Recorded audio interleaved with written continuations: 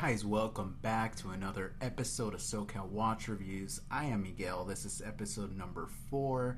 Sorry I haven't put out an episode last week. I just been super busy. My little boy started school for the first time. He's 4 years old, and it's been a challenge to say the least. He's never been in any kind of school or in company of any other kids, really, aside from the park.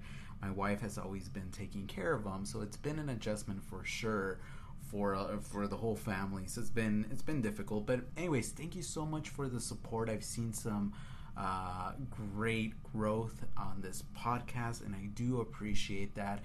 If you want to know a little bit about me and the whole watch collecting and how I started, go back to episode 1, take a listen. I talk a little bit about myself, about my life, and yeah, thank you so much for joining me once more.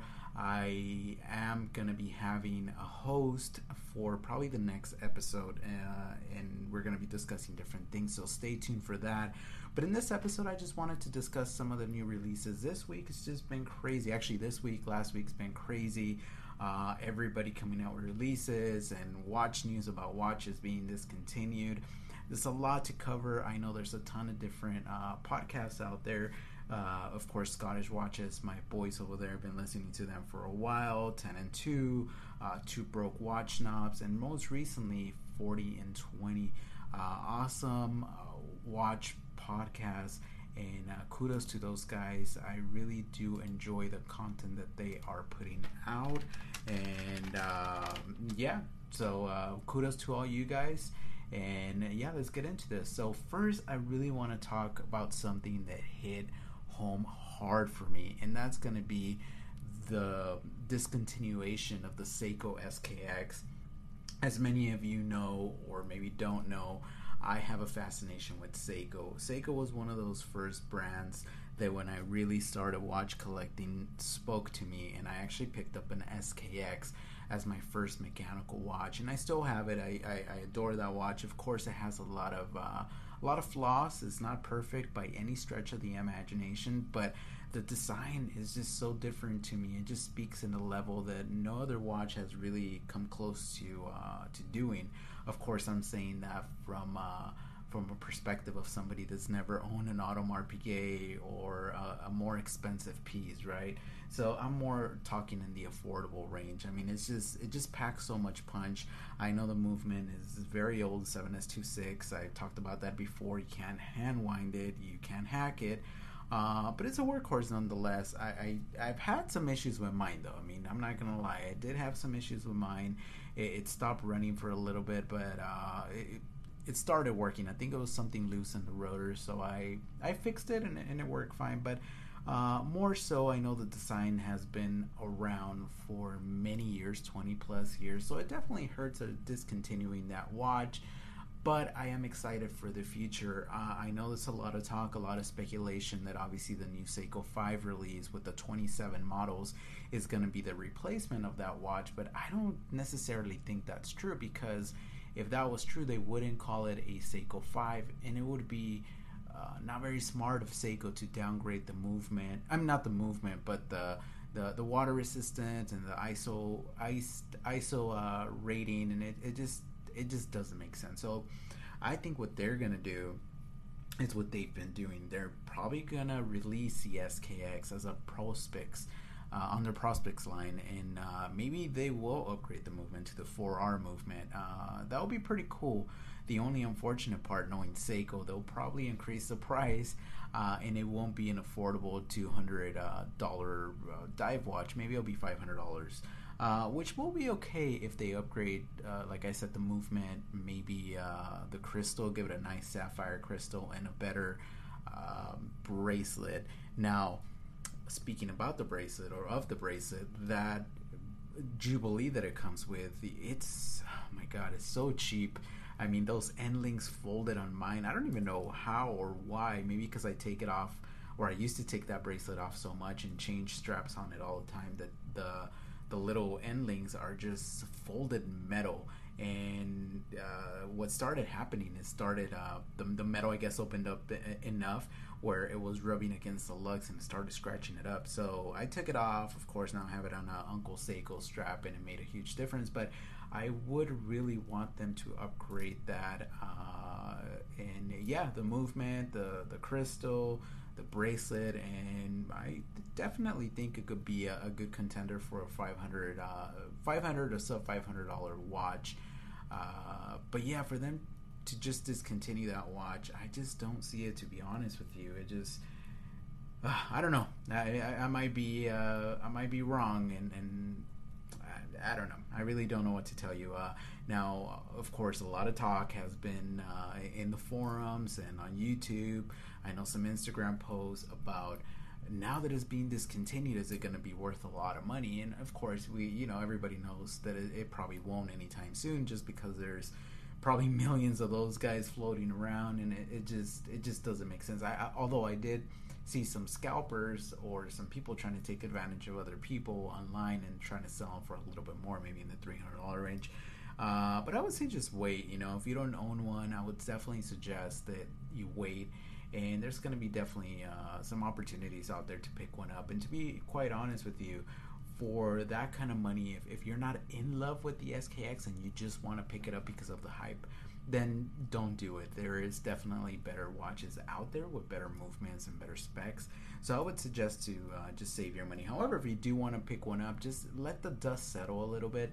And after this whole commotion comes down a little bit, then pick one up. Like I said, there's tons of places you could pick them up, or you could pick one up pre-owned and get yourself a nice little deal there.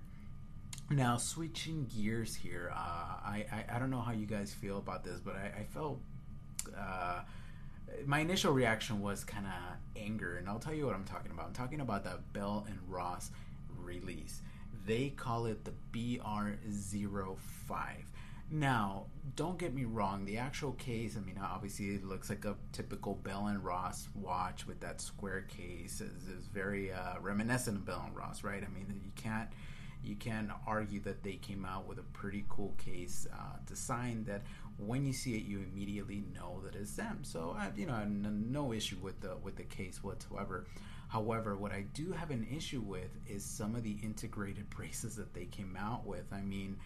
It just looks so much like a Patek Nautilus, and that's one of the episodes that I'm going to be collaborating with P. Ross, and it's going to be homage watches. And to me, I just particularly do not like them, and that's why I hate it on that watch, because they're trying to jump on that bandwagon of something being a hype beast, right?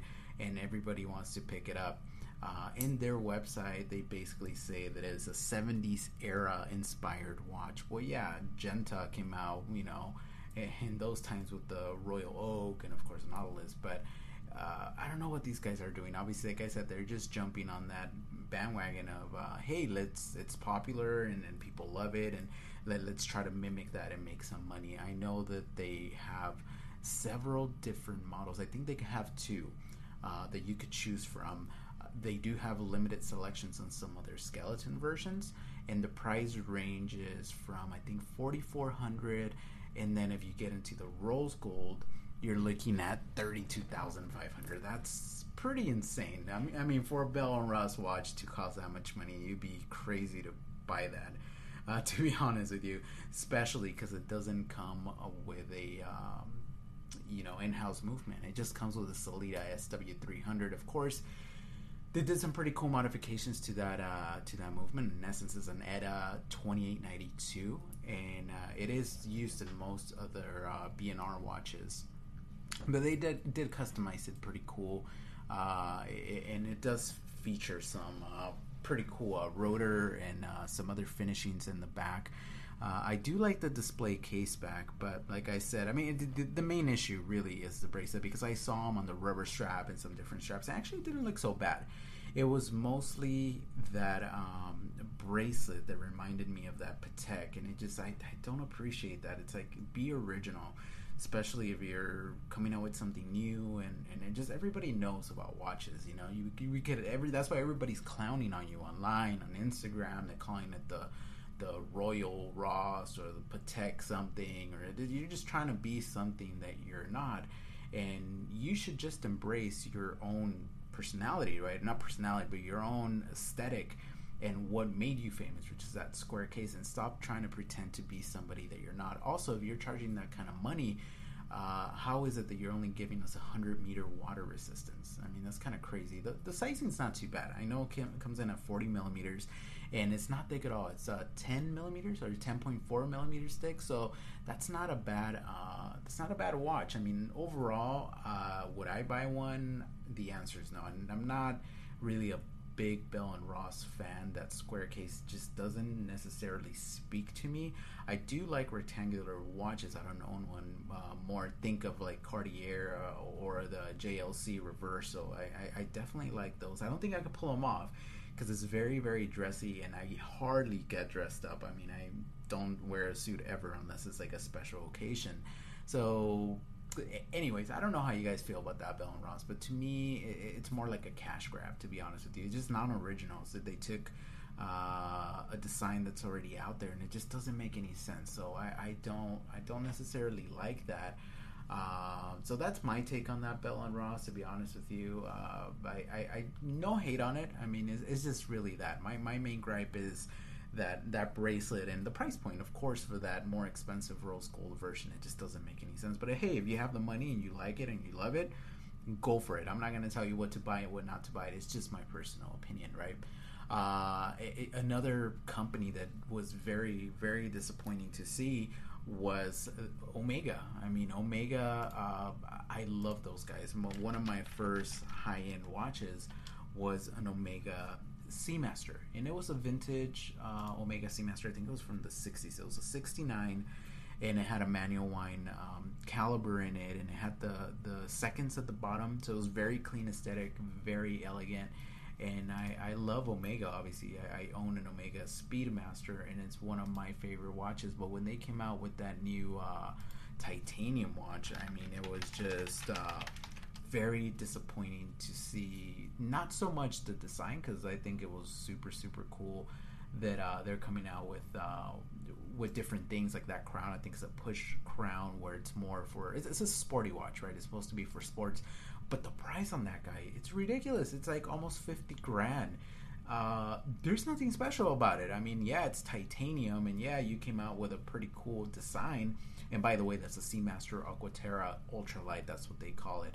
I don't know. I don't know what's up with the Omega. No, there's nothing special about it. I mean, to be honest with you, for a $50,000 watch, I just don't see it. And to be honest with you, if it was maybe sub $10,000, I could see it. But for that price point, I just don't see it. So I didn't really look too much into it. It wasn't very attractive to me, to be honest with you. It's not a bad looking watch, but it's not very attractive, especially at that price point. That price point is just ridiculous, right? But speaking of titanium, of course, our boys over at Oris came out with the big Crown Pearl Pilot X, and oh my goodness, I fell in love with that thing. I typically don't like skeleton watches. The most I like is a display case back, like my Sarb 033 has that nice display case back featuring that 6R15 movement, and I stare at that thing all day. Usually when I'm working at my desk, I take my watch off and I put it on top of a pile of papers that I have, and I never have the dial facing me. I have the back facing me because I love staring at that little movement, and just something about it that captures my heart and just makes me very happy. It's the small things in life sometimes that make you happy, guys. In this case, it's a 6R15 movement, all right? But no, Oris came out with this really, really cool titanium watch. Apparently, it took about 10 years to create it. It does have an in-house movement, and the movement that it houses is the caliber 115, and it's crazy. I mean, this thing features a 10-day power reserve. That is insane. I would love to see other companies doing something like that, especially with automatic watches. I mean, it gets to the point where you want a little bit more out of your watch, and that's why a lot of times when I know I'm on the go, I have a G-Shock that I could just pick up and know that that's going to be working right. I don't have time to whine you. I don't have time to be setting the time. So to think that this guy is going to have a 10-day power reserve, that is insane. Not only that, something very exciting about this watch, and this is just a slap in Omega's face, is that the price. I think US is going to be retailing for like $7,600. I'm sure you could probably pick it up for less. But yeah, this thing is insane, guys. It's if you haven't seen it already, you go to their website. Go definitely check it out. I think you could definitely order it now. And yeah, no, it's such a beautiful, beautiful design. I mean, it has a skeleton front display and a skeleton display case back featuring that manual wind movement, and in the front, of course, you have your little power reserve indicator, and this is the hour hand and the minute hand and the seconds hand as well. Well, actually, the seconds hand has a little sub dial, so this thing is just impressive to say the least. This is such a beautiful, beautiful watch, and I don't know what it is about it, but I just love it. So yeah, it has 240 hours of power reserve, and I don't know how to describe it, but this thing is just amazing. If you go to their website, they definitely do have some really nice macro shots on this guy, and it's just incredible. I just really, really do like it. And then the cool thing about it, since it is kind of a pilot, inspired watch, one of the cool things is if you turn it around, it has the clasp. In order to open it, it actually says lift. So if you really look at it, it kind of reminds you of the a seatbelt of an airplane, right, where it says lift. So once you lift it, it's very clever. It's just very clever to me. When I saw that, it was super, super cool. And then the front, the kind of around the dial, you could see something that's inspired by a turbine.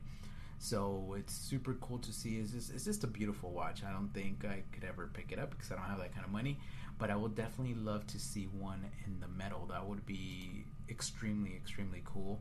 And the only downfall of this watch is the size. It is 44 millimeters, but you know what? I wear my Bulova watch. The precision is on that thing. I think it's like 48 millimeters. I mean, it fits me so big, and it looks kind of funny. But I wear it. I wear it, and I don't care. I don't care if wearing a 33 millimeter watch or a big piece like that. It just, as long as you have confidence and as long as you love it, that's all that really matters, right? So this thing also has a sapphire dome crystal on both sides, on the front, on the back. It's anti-reflective, so that's super cool.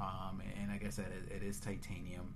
And Lugwood 22 millimeters, water resistance 10 bar. Well, that's a little disappointing, but for the price point and the way that it looks, I definitely will let it slide through.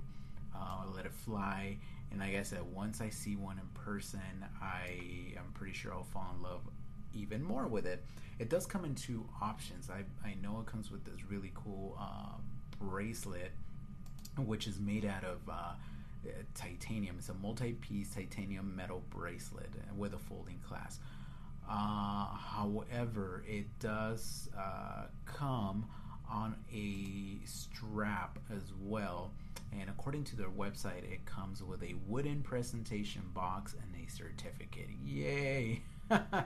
So no, this thing is awesome, guys. Go check it out. Go to Oris or go to Instagram, and you can check it out.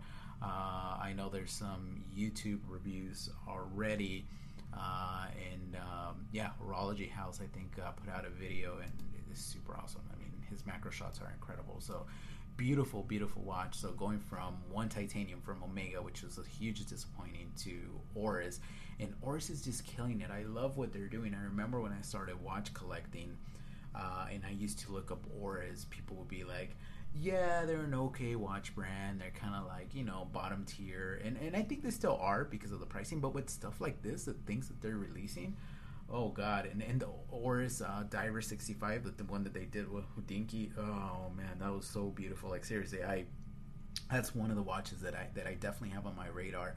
One of those divers. They're just so beautiful. I know it's an entry-level Swiss. I don't care. I mean, for me, it's just about aesthetic, right? And I respect Oris as a brand, and they've been around for such a long time. and yeah, I hope I could pick one up.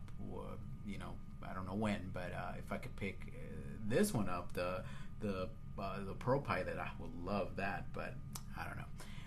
So, anyways, switching gears to another company that's been super cool and really killing it is Zodiac. Zodiac has definitely been killing it, and they've been putting out a bunch of limited editions, right? I know on Instagram something that was huge was that Astrographic. They came out with different, like a gold one, like a silver one, and if you go to their website, they're actually all sold out. My personal take on that, I didn't really like it because I don't like the case. It reminded me of one of those rattle watches. I forget the model, but it looks very similar to this kind of egg shape model. However, the cool little feature about these is, well, several things. One of the things was that that retro style to it, and also that floating the floating hands. That was super cool. I really liked that. It was a 40 millimeter watch, and yeah, it wasn't crazily priced. It was, I think, in the 1200, yeah, 1295. So 1295, so not too bad. I mean, Zodiac is definitely killing it. I know some people get turned off because it's owned by Fossil, but you know what, guys, Zodiac has such a great history. I mean, that Seawolf is just amazing. Go on eBay, check them out, and yeah, they're definitely still out there. And these reissues are just beautiful. I mean, they're the Super Seawolf. I mean, you can pick one up for $1,200, brand new. So it's not bad. It's not a bad deal at all. And I know today they just announced, and this is September 6th. So today they just announced a limited release with a Liberty London, and it's for their watch that they it's based off of the ZO9404 Super Seawolf. It's pretty cool. If you go to the website libertylondon.com, and it's a limited edition Super Seawolf. The bezel is black with purple. It's super cool. I really do dig it. I don't like the pricing though. It's gonna be $2,500. They're only making 30.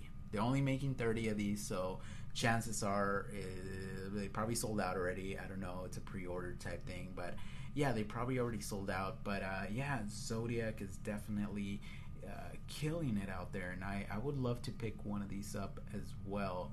But I think I would prefer picking up an Horus first. I mean, Zodiac is pretty cool. I definitely do like them.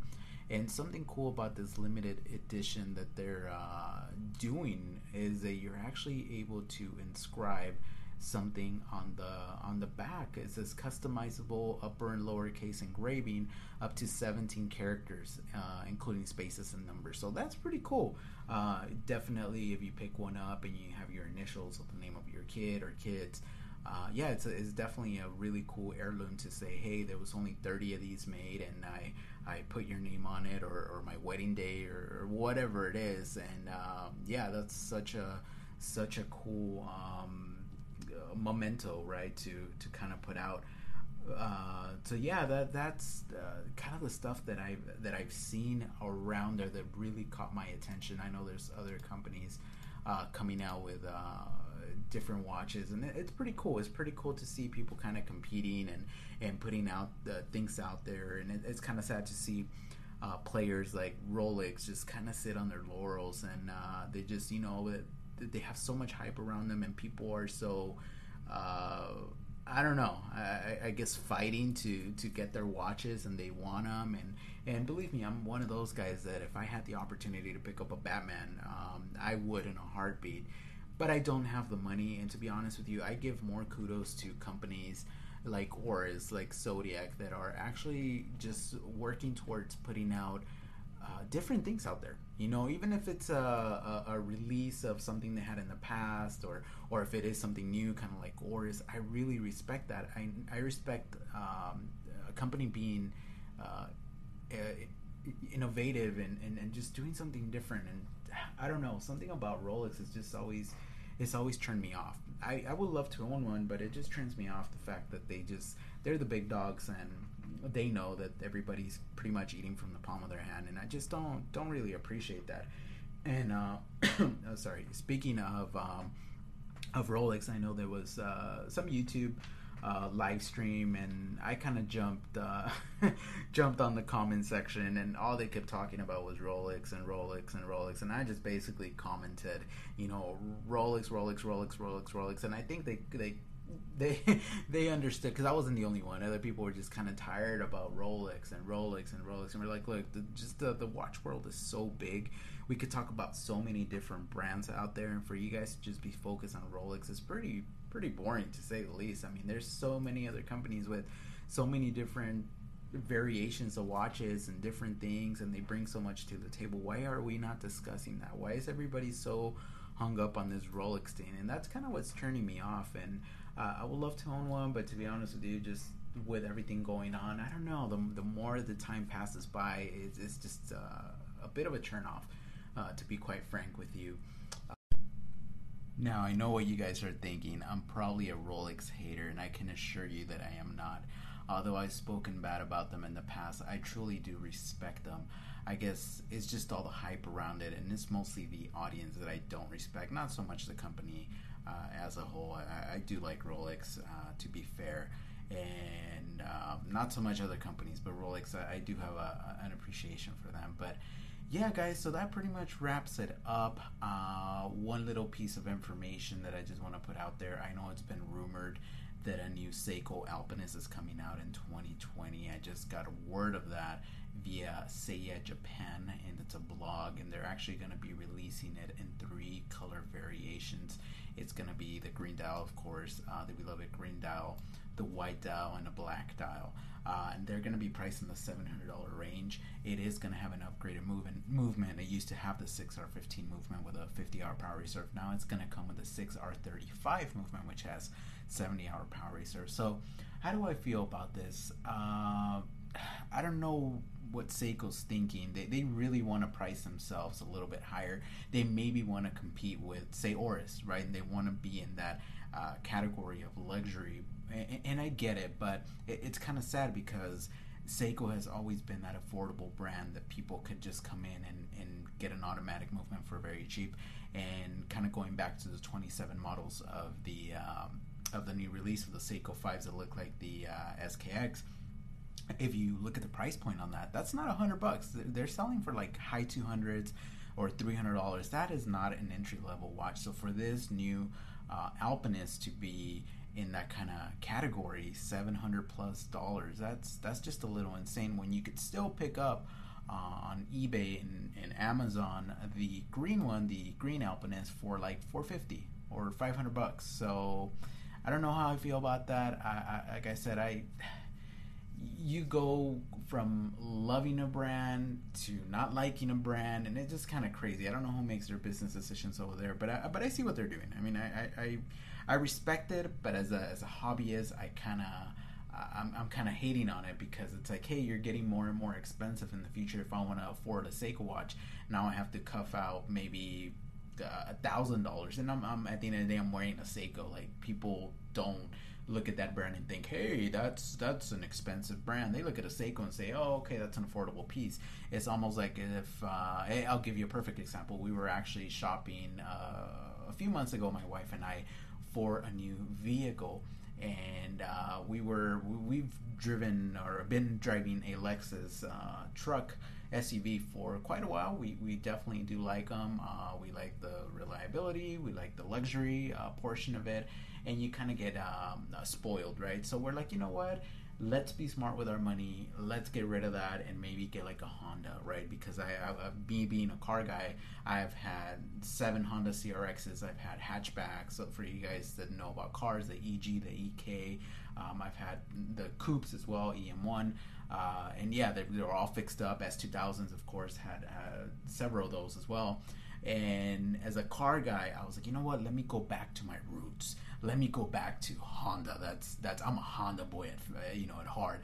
I'm becoming too bougie with this Lexus brand. So we went to the dealership, and holy smokes, the prices of those Honda. I think it was a Pilot. It was just crazy. It was almost priced like a Lexus vehicle, almost like an SUV. I mean, a few $1,000s less, but it wasn't too far off. And then when we drove it and we got in it, the quality just wasn't there. We knew what quality feels like, and my wife and I looked at each other and we're like, no, this is just not happening. And it's funny because the sales guy right there, he was a terrible salesperson. I'm sorry, but as a salesperson, you're supposed to defend your brand. You're supposed to sell your brand. And in fact, the moment we showed up with our Lexus truck, he's like, so how can I help you guys? And we told him our idea, and immediately he's like, I think that's a bad idea. You guys are driving a Lexus. You're gonna downgrade to a Honda. We're like, well, look, we're trying to be more cautious with our money and trying to save and this and that. And he was like, okay, well, we'll take you for a test drive. He did, and long story short, we hated it. We're like, I don't know what happened to Honda. The fact that they have that quality, which is okay for a certain price point, but the fact that they have that same quality and they're trying to increase the price because they're trying to level themselves out with a Lexus is just not happening. Because on the street, I'm sorry, if you live here in the US, you see somebody with a Lexus or with a Honda, you're definitely going to know that the Lexus is more expensive just automatically. So what I'm getting at is, if you have, say for instance, a Swiss brand versus a Seiko, and they cost the same, the public's perception is that Seiko costs a lot less, when in reality what Seiko's trying to do is just up the price. I see what they're doing though. I mean, they are putting a better movement in the watch, but does that justify that much of an increase? I don't really know. But anyways, that's probably a topic for another day, talking about value and about the reality about companies and the perception that they want. So we could talk about that later. But for now, I kind of want to wrap up with that. And I really want to thank everybody still listening. If you're still with me, I like to keep my episodes less than an hour long, unless I have a co-host. And earlier I said next week we're going to have a host. We're actually going to have a co-host. And we're going to talk about homage watches. And I'm probably going to sound like a douche. I'm probably going to sound like a snob. And you guys that know me, you guys that follow me on YouTube, you know that I'm not a snob. I hate snobs. But there is something about homage watches that really rubs me the wrong way. And I'll talk about it. We'll give some examples, and I think it's going to be a really, really fun episode. So anyways, guys, thank you so much for making it to the end of my podcast, episode number 4. If for all of you guys that want to check me out on YouTube, just type in SoCal Watch Reviews. Like I said, we don't have a lot of subs, but with your help, I know we could get to our 1,000 subscriber mark. It really, really does help. And not only that, I really appreciate it, guys. So anyways, thank you so much. I will come back to you, I promise, in a week with another episode. And as always, my friends, stay humble.